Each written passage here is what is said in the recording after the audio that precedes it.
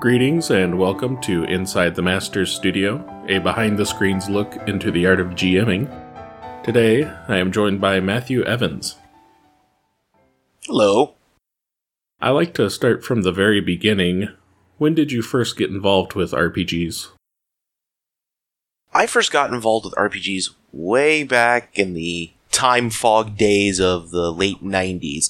I had actually read a sci-fi book where one of the authors had credited RPGs as inspiring them to get involved with writing. And so I really, really wanted to play RPGs. And I knew my dad had done it back in the day, but he wasn't doing it so much these days. I finally convinced him to do a short little session for me and one of my friends when he was spending the night, and I was hooked. It was absolutely a lot of fun.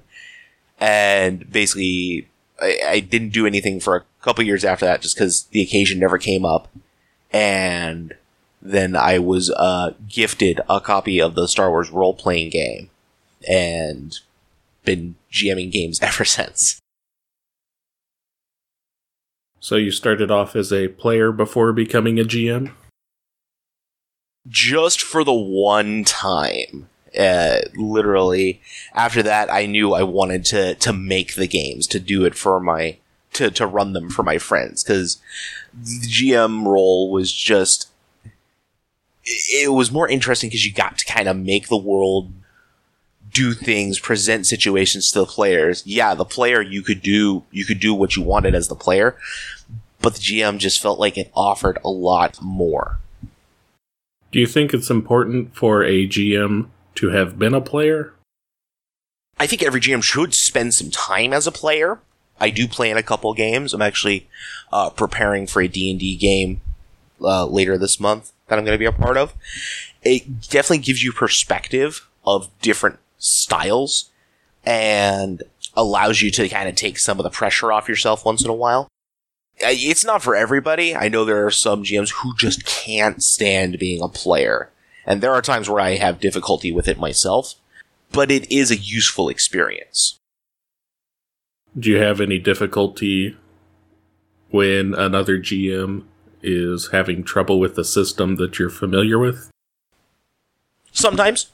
Fortunately, a couple of them that I have played with were willing to sort of let me help them out a little bit, though I do try to keep my meddling to a minimum on that, just because I don't want to come across as domineering in that respect, especially when I'm trying to be a player. Sometimes it's something where I can do that. Other times I have to remember to keep a step back, remember that it's not my game, not to cramp another person's style when they're trying to run. Have you ever had to deal with that as a GM? A couple times, yes. It can be difficult because I want to be friendly, I want to be personable and affable, but at the same time, I have also had to politely tell somebody, "Hey, I'm running the game here. I may not have everything with the system down, but give me a second. I'll get it all together, and we're gonna make this happen."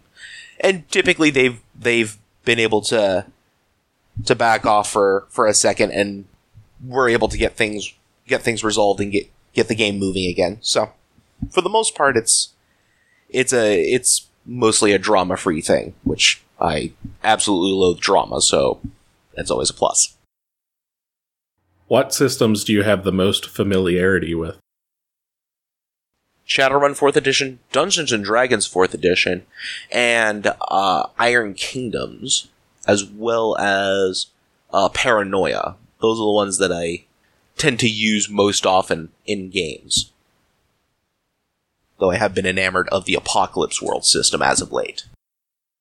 Why does a new system get your eye? A system will get my eye if I look it over, it seems like it's got a good theme, and then I'll dive into it, and if the mechanics are kind of fit the system to a certain extent, or at least don't hinder the theme, don't get in the way of telling the story, then I'll at least be interested in giving it a try. And if it helps tell a good story, if the mechanics help to tell a good story, then I'm going to be even more eager to run it. That's part of why Apocalypse World has had my attention for the past few months, because it definitely, a lot of the time, at the very least, the mechanics don't interfere with the story, and a lot of times enhance the storytelling mechanism for my players. Can you give an example? A lot of the time in Apocalypse World, you're rolling 2d6. A 10 up is considered, you succeed at what you're doing, you might get a small bonus, but generally you do well. A 7 through 9, you're going to probably succeed, but you're going to pay some sort of narrative penalty for it. That will happen, and it's typically something that the player has to choose. So they have to kind of decide how they are hindered as they progress. Like if you're playing Dungeon World, you try and bull past a bunch of armed guards or whatever, and so you might lose an item in the process or something like that while you're doing that. And then your 6 under is considered a flat failure, and then the GM gets to make some sort of move against you. You don't succeed at your action, you fall down a hole, something. And so I like that idea of degrees of success, as well as being able to use those rolls to take the story in different directions and it having that meaning versus just beyond, okay, I hit this guy or I don't hit this guy. How about an example of a game system hindering the storytelling? Honestly, in some ways, Shadowrun can do that. It is a world that the fluff is absolutely wonderful. You love it. The mechanics are so bogged down and contradictory at points, it feels like. When I'm running it, honestly, I barely pay attention to the stats some of the time. If I'm running it with people, it's like, okay, what's your stat for this?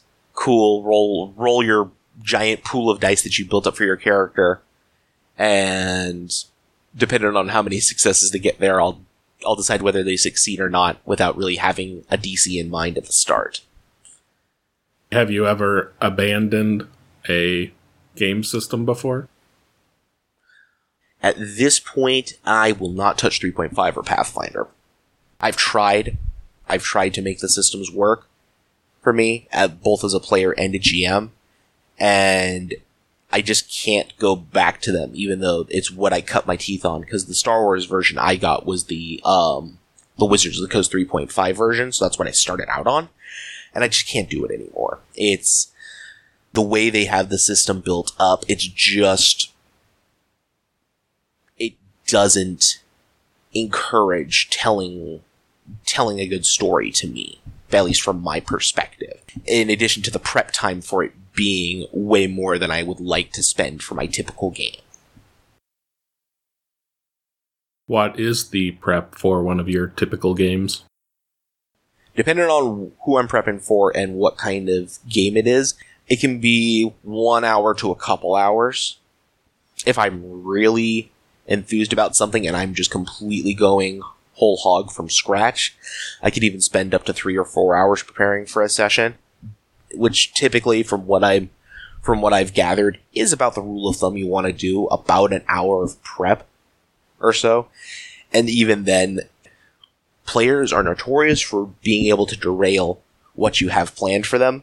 So, yeah, you can prepare for a lot of contingencies, but no plan survives first contact with the enemy, so I very much take that lax approach, especially if my players do want to take things in a completely different direction, so I can kind of flex the improv muscle a bit there and give them some interesting things to do outside of the pre-planned session. When you are starting a new game, do you start with the story, or the system, or the players? If I get into a new game, typically I've got a system, and from there, I'll generally have an idea of what I want to do, but at that point, I'll want to get a hold of players and get their opinion of what they would like to do. Because everybody's getting around the table, wanting to spend a couple hours doing doing the game, everybody should have fun. Not just one people, not just a couple people. Everybody needs to have fun. You want to tell the best story for the most amount of people you got there with you. So, at that point, based on what my players are looking at, what they want to do, then I can kind of shuffle and change things around a bit and make that work. So, in essence, the story is both the second and the fourth thing that I think of. Considering how off the trails players can take a game, how far into a game do you plot the story? Typically, I'll have a start. I might have an end, depending on where we're at. But otherwise, I usually plan a session, maybe 2 ahead, just to kind of give myself an idea of where I want to go next, and have my players have something to do. Then also, it's not so bad if things get changed around. I don't feel like I've lost time if the campaign takes a detour. Like in Shadowrun, my players took a break from doing actual, runs and decided to go and basically go pursue some personal plot lines. And so I was like, okay, fine. I have some stuff for these personal plot lines set up. So we'll start fleshing this out more. A couple things were meant to kind of sort of be throwaway things that they could kind of go look at if they wanted to. But then they started really going whole hog on them. So, I started planning those ones out while keeping the other stuff ready if they wanted to come back to it. One of the classic complaints a group may have against their GM is that they're guilty of railroading the party. Have you ever caught yourself doing that? Back in my early days, all the time. Do you think railroading is a problem in general? Sometimes, yes. You want to give your players the ability to feel like they've got choices in the world. So that's a lot of the time why I have that kind of laissez-faire attitude about my games. But at the same time, sometimes players do like to be told what to do. Sometimes they need that guidance. I myself have had that from time to time, where I've been dumped in a place and it's like, I don't know what I'm supposed to be doing. Tell me what I need to do. And I get a blank stare. Other times I've had my players sometimes get bogged down by their decision-making process.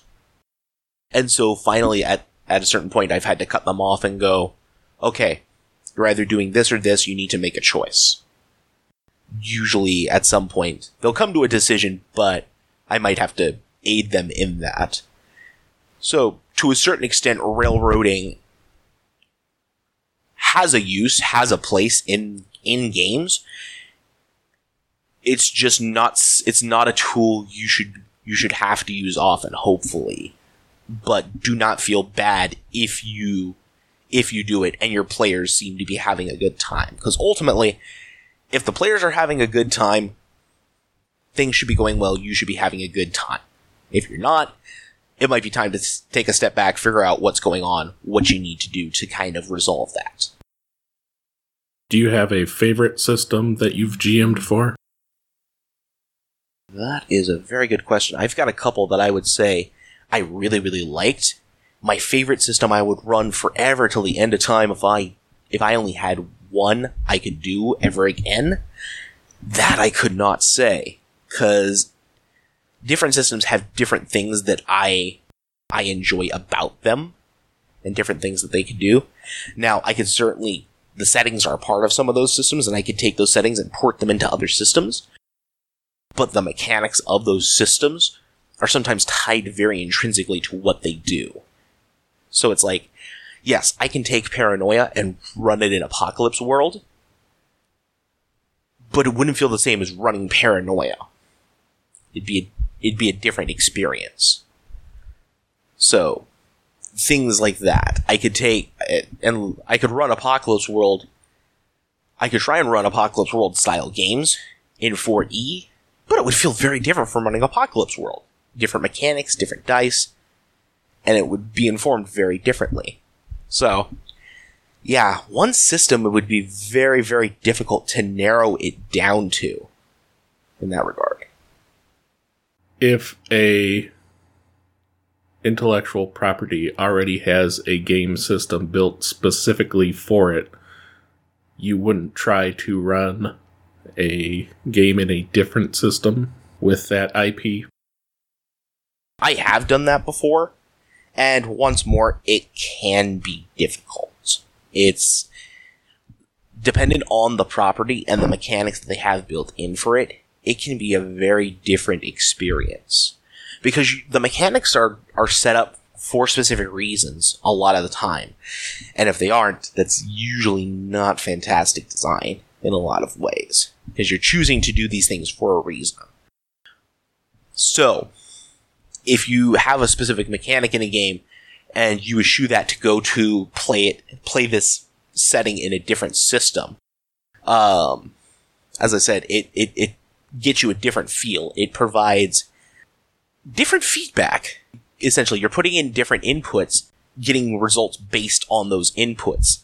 And so it feels different, if you get where I'm going with that. So would you ever play a Sith-themed Paranoia?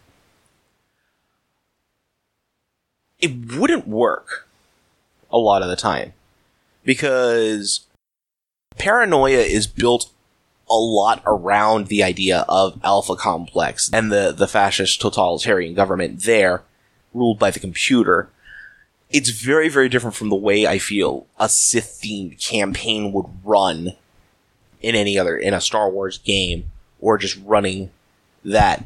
There's a lot of a humor and zaniness that you wouldn't exactly feel. Like, you could throw Star Wars stuff into Paranoia, and it would be goofy and funny and silly, but it wouldn't be Star Wars. Star Wars has a very, slightly more melodramatic and operatic feel, more seriousness to it. There are moments of levity in it, but it's not a Marx Brothers comedy like Paranoia ends up being. It would end up being a very, very different game if you ran it like that. For you personally, do you have a general atmosphere for your stories? It is actually, it varies. Like, I try to run to the system because it generally helps inform where you want to go. Shadowrun runs differently from D&D in a lot of ways. You know, you want to, when you're playing Shadowrun, you play up your cyberpunk stuff, you play up the melding of man and machine with competing with the resurgence of magic, versus D&D ends up being, you know, I'm going to go on an adventure somewhere, run a dungeon crawl, and all the trappings that entails. So you get different vibes for those. With Shadowrun, the classic question for you would be pink mohawk versus black trenchcoat. I've seen it go both ways. Sometimes in the same run. I actually had a run where my players were absolutely brilliant, did absolutely perfect planning, casing the target they were going to kidnap, and they essentially ran a leverage-style operation to sleaze their way into the target's penthouse and get her out without anybody realizing she was gone. It was perfect.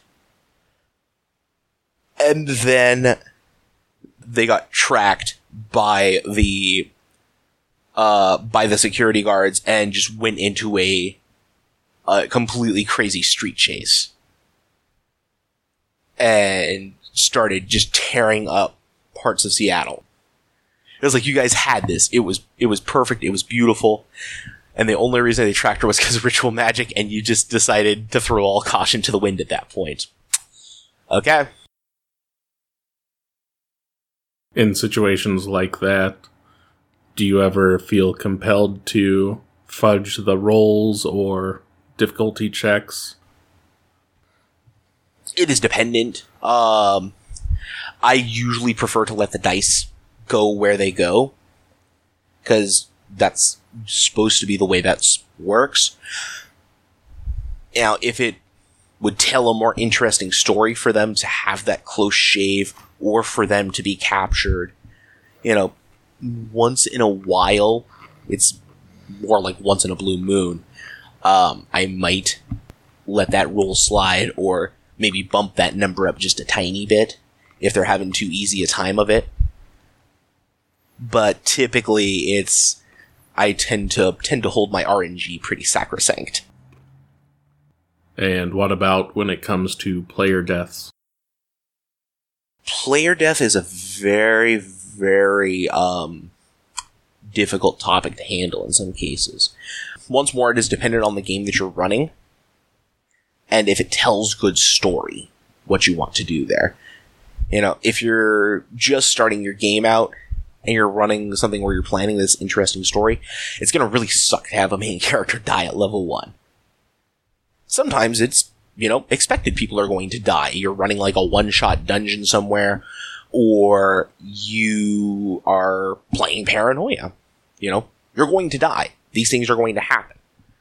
And establishing that sort of level of lethality that you're expecting with your players at the start is important, so that way people don't feel like that they're being treated unfairly or unduly if you do end up killing off their player in what is going to be a game where lethality is something that you expect to have happen.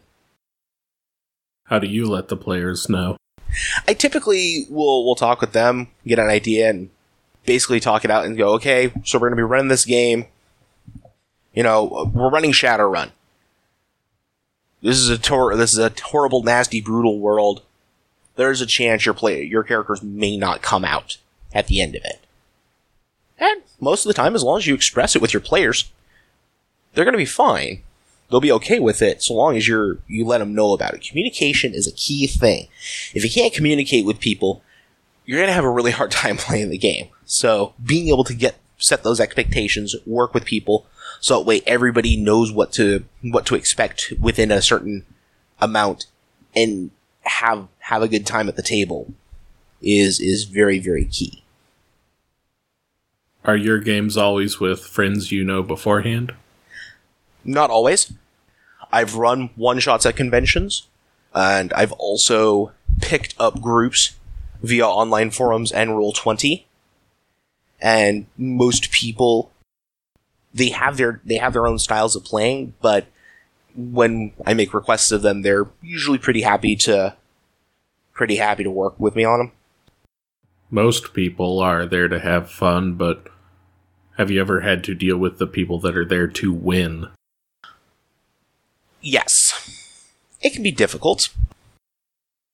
Yeah, it's something where you have to kind of sometimes swallow your pride and remember that you're working here with everybody to have fun. Other times it's polite to kind of step in and take them aside for a moment, maybe go, hey, you might be dominating the game here, or, this scene might be a good chance to let someone else have the spotlight for a little bit.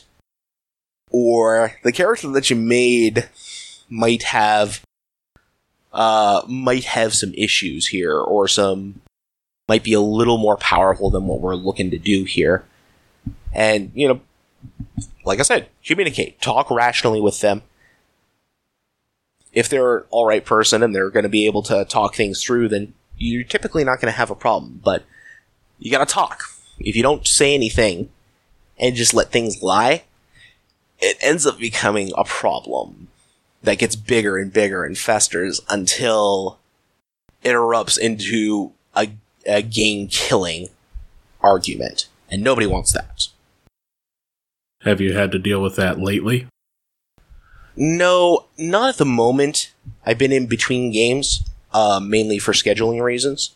I'm always looking to start things back up again, but, you just gotta kind of take what you can sometimes and work through.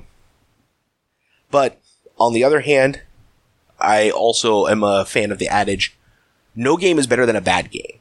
You don't get into a game to be miserable, so it's better to wait for something you're going to enjoy to come along rather than do something you're going to hate. Have you ended a game prematurely? I've had to do that a couple times, because things did not go the way that they should have gone, and so we had to kind of cut things short early so people could talk things out, maybe go home and cool off a bit. Usually by about the time after that, come back the next week, everybody's pretty good after that point. What's been your longest running campaign? Longest running? I think my longest running one was the Shadowrun campaign I did for, I want to say, just a bit over 2 years. We had that one going.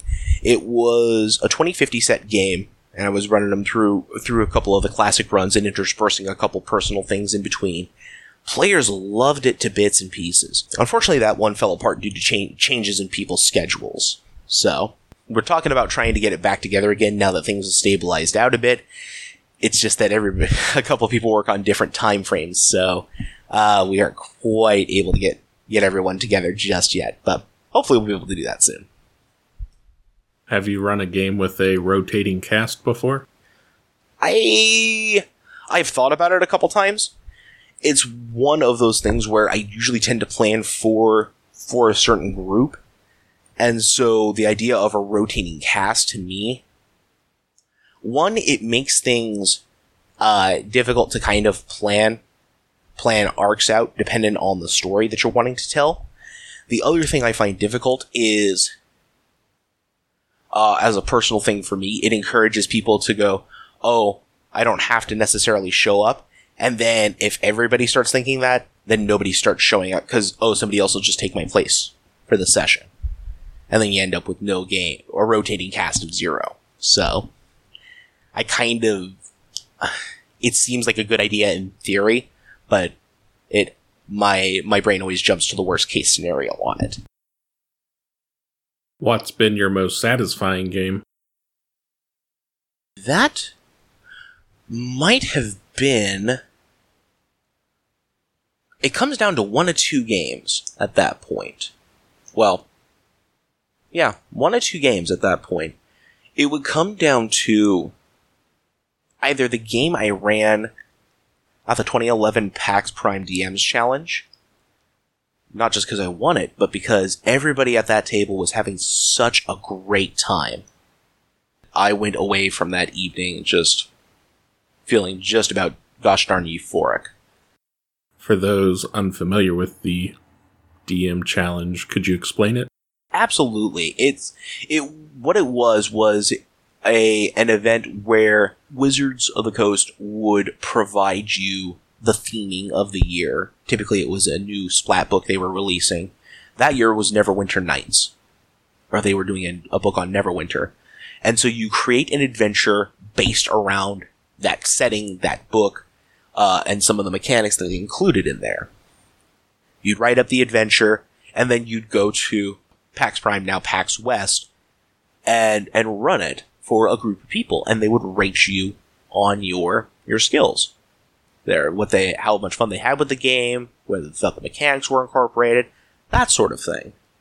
Very subjective, and so I wrote this game up. It was about basically people trying to hook up with a resistance cell, and then one of the members of that resistance cell kind of betraying them, and they could either choose to either go on with the mission for the resistance or go fight this traitor, essentially. And so they'd have to go chasing him through the spell scar and stuff until they got to his boss lair, and they did that one. I had built up a second mission just in case they decided to go the other way. It was really cool. They had to fight a giant tentacle beastie in the sewers, and then after that they clambered out into the streets and had to fight some mind-controlled folks in an ambush, and then they got to the evil wizard. I built up a multi-tier boss fight for him, essentially. You know, you'd cut down his HP to a certain thing, and he would change out to to a different form and have different stats and stuff, and let him move around the arena. And it was really fun. Everybody really liked the run. They had a great time, and everybody came away with big smiles on their faces. How much time did you have to write this? I think they gave us a couple weeks, actually. We had a couple weeks, and I put it together in about... I think this was the most I did for it, was about 6 hours of prepping on it. Were there any specific inspirations for it? Honestly, the villain was kind of a Disney villain, actually. He was a big evil wizard throwing around stuff, and he sang and danced was his thing. He was operatic, actually. Because he was Maestro Magianero. Did you also sing and dance? I couldn't dance at the table. I tried to sing a little bit, and they were appreciative of my demonstration of his operatic range. Did you request that the players refer to you as the Dungeon Maestro? I did not. The thought did cross my mind, but I decided to play it cool. Play it cool this time. For the DM challenge, did you pre-select characters that the players could play as? Yes, we had to write the characters as well. Like I said, at least partially including some of the themes from the book. In one-shots, when you're prepping for a convention one-shot, you generally do want to write the characters, because that allows people to jump into the system without having to worry about going through character creation, because most of the time, that is a session in and of itself, if you're doing it from scratch. Unless it's a very, very light system, which sometimes you can get away with.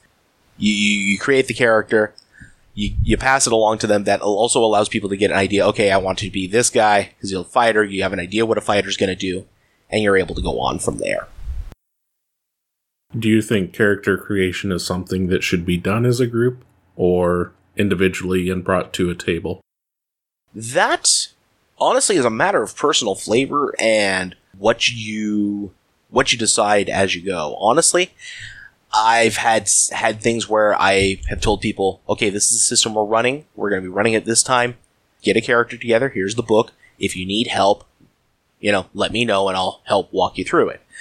Other times, I've had the fortuitous times where I'm able to get people together and all at once and go, okay, we're going to make your characters now. And people put things together at that point. My personal preference, I prefer to get people together to work on it just so they have a chance to cooperatively build and hook each other into each other's personal stories. So that way, it's not just, your random group of murder hobos decided to meet up one day and go take down the forces of evil. It's, me, my brother-in-law, and my sister are going to go on this wagon train and guard a merchant, and ends up spiraling into, we just investigated a murderous witch who happened to be the priest's daughter. Well, great. Now what are we going to do? Which is more of a danger for you, GM fatigue or player fatigue? GM fatigue, easily. I push myself a lot. I try to run a lot of things when I'm enthusiastic about systems. And eventually, if I go long enough and allow myself to get pushed hard enough, I'll get tired out. Honestly, a lot of the time I'll be happy with it, but eventually I will need to step back, recharge, get some personal things done that I might have been neglecting, and then come back fresh. So, I've been getting a lot better about not letting myself get burned out, but it does still happen on occasion.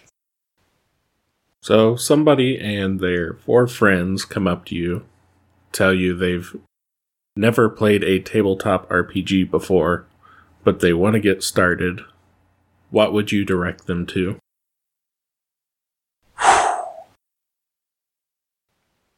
honestly, I'd have to ask more questions. Because it would depend on the type of game they want to play. I mean, if you just say, give me an RPG, I don't care what it is, then I'm probably going to throw you more towards D&D to start, because that's what everybody knows. And so you kind of get a feel for that. Now, if you come back and go, that's not quite what we wanted, or that was cool, we want more, then we can go from there. If you like your mechanics stuff, you start talking more about maybe older editions of D&D, Shadowrun. There are other things where, the numbers are what you're looking at. Versus, yeah, that's kind of fun, I guess. Then I might move you towards more something like Apocalypse World, or possibly even Fiasco, depending on how rules light and story based you want to go. Given all the campaigns that you've played, do you have any NPCs that just stick with you? There's a couple of named characters that are always interesting and I liked playing. But I think the one that I really just I can never forget, and it's most partially because I refuse to let myself out of respect and memory, is there's also them. So the one that always sticks out to me, the one that I have and love sticking in, is in a fantasy game. I will always have Several the Ogre, if I can fit him in somewhere. Several the Ogre is based on my friend Derek's character, Several the Half Ogre. Several wanted more than anything to be a full-blooded ogre. And unfortunately, my friend passed before we could realize Several's wish, so it is always my tribute to him that Several does appear as an ogre somewhere. Strictly in fantasy games? Yeah, I mean, that's where you mostly fit ogres in. I mean, if I was running... I'm trying to think of where I would not... a place where I could put him in. Like, if it was some sort of, crossover game, like somebody was crossing over into a different dimension, I could also possibly, if I was running Changeling, the WoD is usually not my strong suit, I could fit him in there, but most of the time he'll show up in a fantasy game somewhere if I need some big bruiser, bouncer type guy.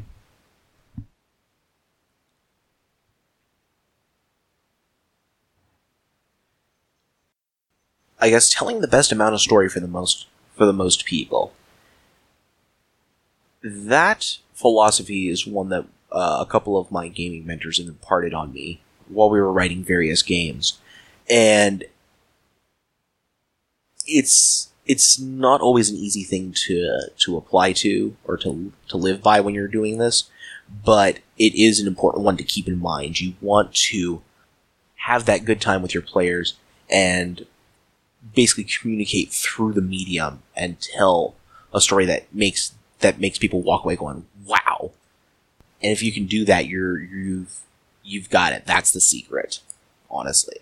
If you walk away with people going, wow, I had a great time, then you'll go far GMing wise. Do you always have an ending to a story before you begin? Not always. Not always. Sometimes it's, we're doing pulp cereal. This is how it's going to be. We'll keep doing adventures till you're sick of it, and then we'll come back later, maybe, hopefully. Sometimes you know exactly where you want to end. These guys have freed the Lost Legion. They have defeated the Traitors' army and brought peace back to the kingdom. Fantastic. Good story. Curtains fall, everybody takes a bow. What kind of story you want to tell, that you have to decide. Now, whether you decide it halfway through or at the start, that's up to you. What percentage would you say of your games you've run have concluded organically?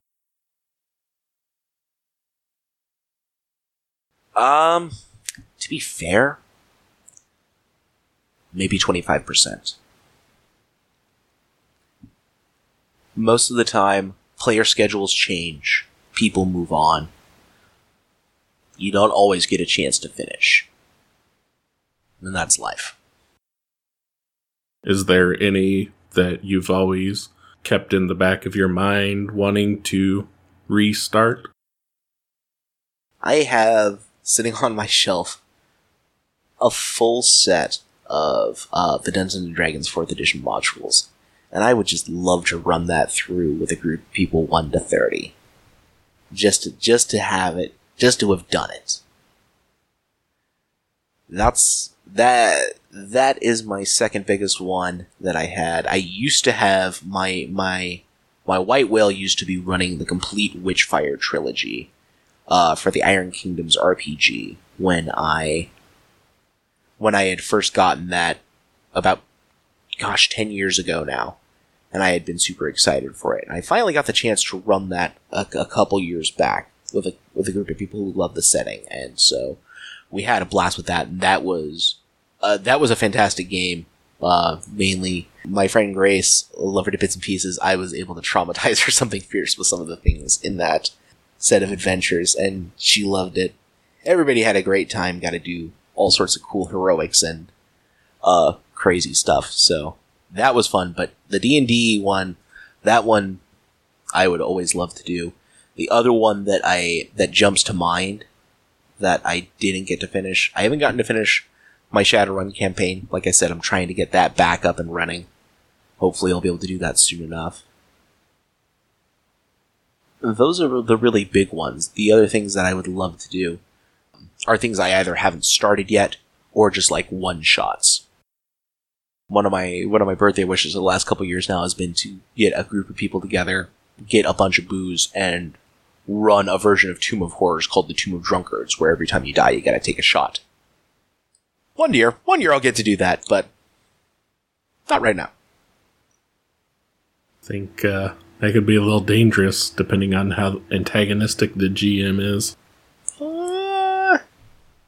I'm not that antagonistic usually. You just don't, it's one of those things where, yeah, you can be tough and brutal about it, but that doesn't necessarily mean that you're going to be overly harsh about it, because if the players play smart, they're going to be fine for the most part. And, part of the drinking thing is knowing your limits, as in all things. So, it's not like we're going to be pushing anybody to the point of alcohol poisoning. We definitely would not want to do that. Have you ever dealt with an antagonistic GM? Thankfully, no. I have been blessed in that regard, because I just try to hang out with people that don't really give that sort of vibes.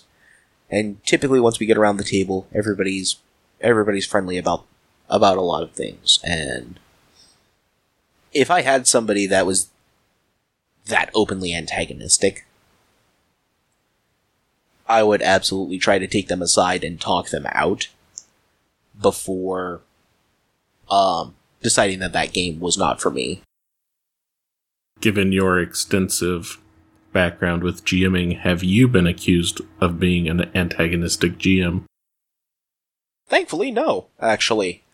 Despite the jokes that my friends put up, because I have TPK parties before, though not while trying to actively do so, I have gotten a reputation for being fairly even-handed and outgoing as a GM, so people tend to like my style for the most part.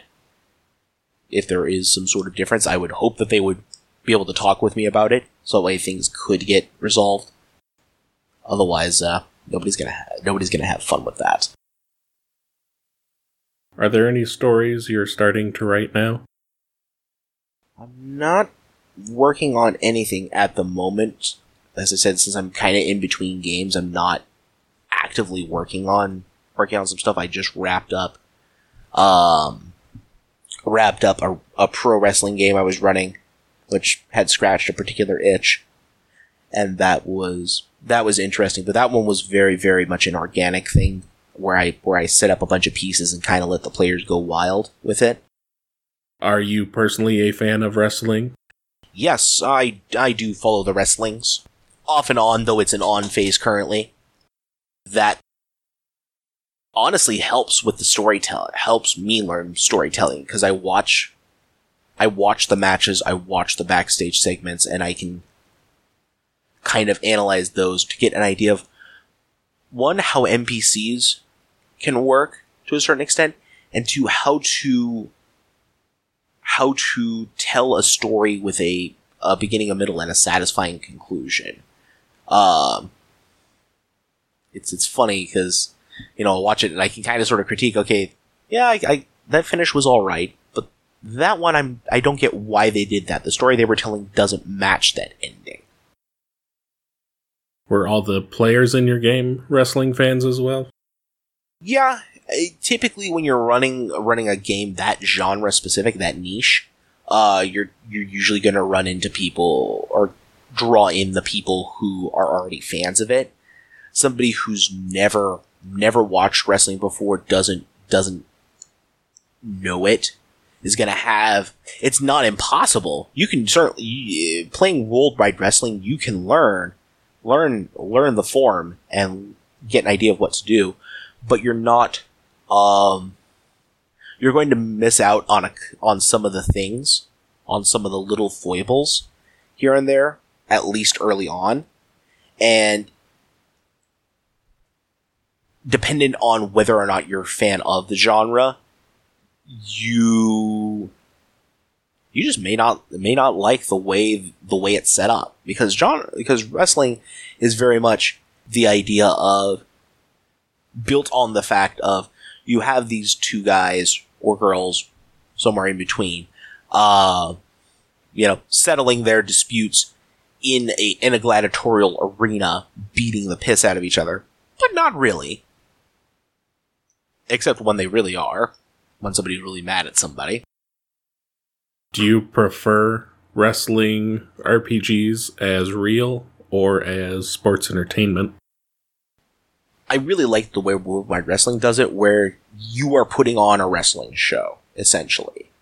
Your wrestlers have their personas, their gimmicks that they portray, but they are real people with their own goals to either get promoted within the company or just to, win your prize money and go home. You also have that rare guy. We had one guy who was playing I totally am as great as my character's gimmick projects that he is and stuff. And so it was fun seeing him be an utter scuzzball sometimes and have everybody just give him loads of crap. We're going to start wrapping up, but before we do, I'm going to ask you some questions from the Pivo questionnaire, pioneered by Bernal Pivo. Alright. What is your favorite word? Embiggen. Any particular reason? Because I'm a giant Simpsons nerd, and the fact that embiggen is just about an actual word at this point. What is your least favorite word? Slimy. Conjures images? Yeah, it's one of those words that you just you can feel it almost viscerally. They're slimy. Ugh. Gross. Nobody wants to be slimy. What turns you on creatively, spiritually, or emotionally?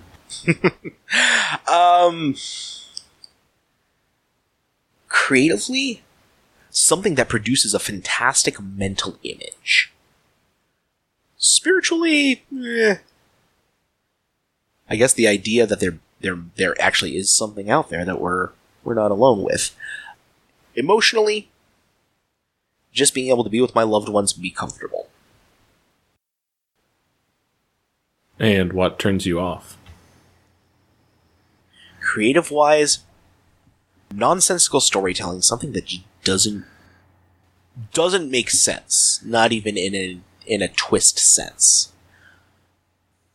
I love me a good comedy, don't get me wrong. I love absurdist comedy, but for my storytelling stuff, usually not what I'm shooting for. At least when I'm trying to do something serious. Like I said, paranoia, all bets are off. I will include terrible puns. Things will explode because somebody touched it the wrong way.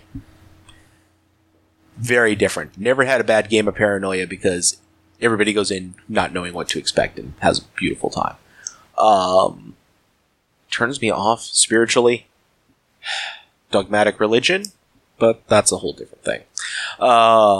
Emotionally, people being jerks for no reason, not willing to talk differences out, that sort of thing. That's very, very frustrating emotionally to me. What is your favorite curse word to hear from your players? All of them, especially if it's in reaction to something I've done. Whether it's a fantastic reveal or some reversal they weren't expecting. As long as it's on one of those. If they're cursing because, the dice are sucking and they're getting their asses kicked without my real input on it, not so much. But anytime when they're cursing because of something happening in the game due to story reasons, then I'm super happy because I'm doing something right, I feel like. What sound or noise do you love? Honestly, the sound of food frying is a wonderful thing and leads mostly to a good meal a lot of the time. What sound or noise do you hate? The sound of my alarm going off in the morning. Anybody who tells you that they like that sound is a liar. A cheat and a liar. What game system would you like to attempt? I would love to actually be able to dive full-throated into Savage Worlds, because I've got 3 Deadlands campaigns going on 4 that I'm sitting on right now that need to be used. Otherwise, I'm going to go nuts. What game system would you not like to attempt? As I said, I am just not going back to 3.5 or Pathfinder. I have seen what I can do with that system, and I have found it wanting. When your games conclude, what do you like to hear from your players? I always ask them if they've had a good time. That is literally the first thing I do after wrapping up a session. And I love hearing that they've had a good time. I love hearing about their favorite moments from the game. Thank you for joining us today at the Masters Studio. Where can our listeners find out more about you? You can follow me on Twitter at TheKillerGM. There I post musings about my games that I run, as well as little thoughts and tricks of the trade.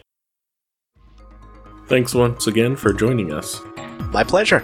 I've been your host, Moon Rules, and remember, that's not a plot hole, that's a chance for collaborative world building.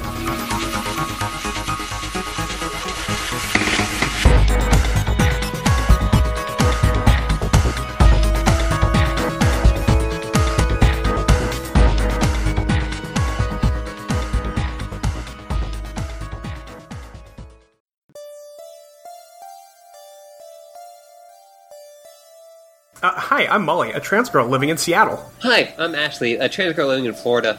And I'm Jules, a trans girl living in Sydney, Australia. We're hosting a new amateur anecdotal advice podcast about what it's been like for us being trans.